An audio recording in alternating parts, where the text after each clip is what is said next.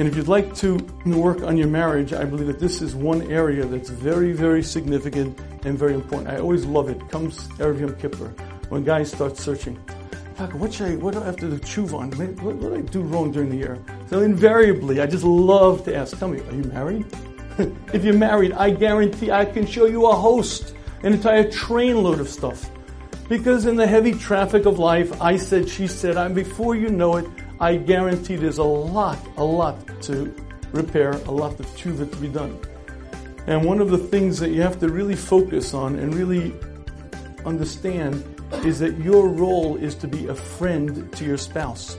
You're supposed to be a support, you're supposed to be a friend, you're supposed to be doing chesed to your spouse.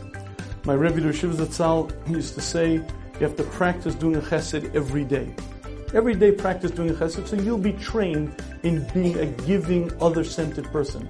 So I'd like to give you an exercise to improve your shalom bayis. Ready for this one? Very easy one. Every day, do an act of chesed for your spouse.